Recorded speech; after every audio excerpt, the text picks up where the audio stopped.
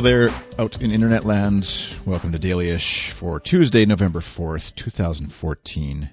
Today is, it's 3 degrees outside. It's,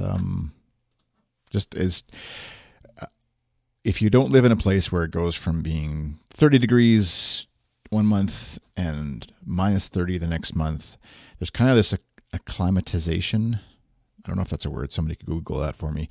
That happens to your body that you kind of slowly get used to it. But in the in-between phase, it just feels really cold and frustrating. And you just want to be either really cold or really warm, but nothing in between. Not that I want snow and not that I want minus 30, but kind of just like once winter has been teased enough, you just kind of want it to happen already. Stop with the teasing, winter. But don't stop. There's something happening in the life and times of your humble podcaster friend here in the weeks to come that is worth mentioning and discussing on this show, because I feel like it may affect us all. Well, it won't affect you. It might affect how many episodes of the show you might hear or not in the coming weeks. So what's happening is that, a few things are happening. First of all, my wife and I were invited to a big birthday party for my wife's sister who lives in Australia. It's her birthday, and she's having a big birthday party bash. She probably doesn't care about saying her age. I'm just being silly, but she turned 40, and so we got the Facebook invite to that party. I said right away, I was like, for sure we're going. Of course. Why wouldn't we go to her 40th party? It's in Australia, but of course we're going to go. So right away I confirmed on Facebook, yep, I'll be there.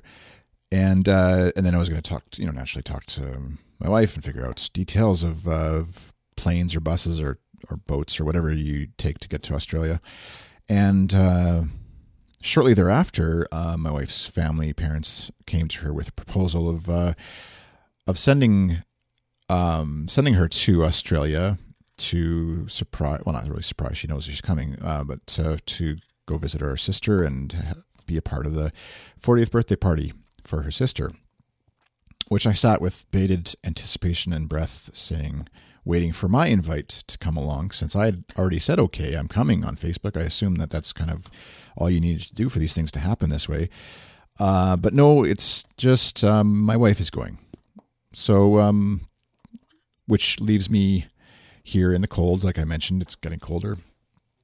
In the cold for a couple weeks, along with 3 little humans that also happen to live in our house. You might think of them as roommates. Some people call them kids. So probably more towards the kids line. They're 7, 4, and 2. So, they won't be taking care of themselves explicitly, and just in a roommate situation where you'd be annoyed that they might be watching TV, a show that you don't want to watch or whatever, drinking your milk or whatever, that kind of stuff, tend to be a little more high maintenance than your average roommate. So, which leads me to this podcast may or may not have quite as many episodes, or you know what, it might have like way more episodes because I'll just be like, screw it, you guys you're doing this with me. We're podcasting together for 2 weeks, every day, all day. And that's how we're going to survive. So, in all seriousness, it's awesome. I'm happy that, Sue gets to go. You've heard her talk on this show, mainly about Survivor, but she also has a great relationship with her sister.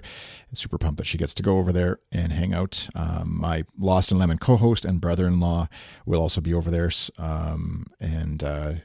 Of course, because he's married to her sister, and hanging out. And so maybe we'll do an episode of Lost and Lemon where she's over there and tuning in or recording that way. Who knows? We'll see. Excitement abounds as we anticipate this thing. So it's not she doesn't leave for a week and a half, but of course preparations are underway for there's a lot of talk about how is Chris going to handle this?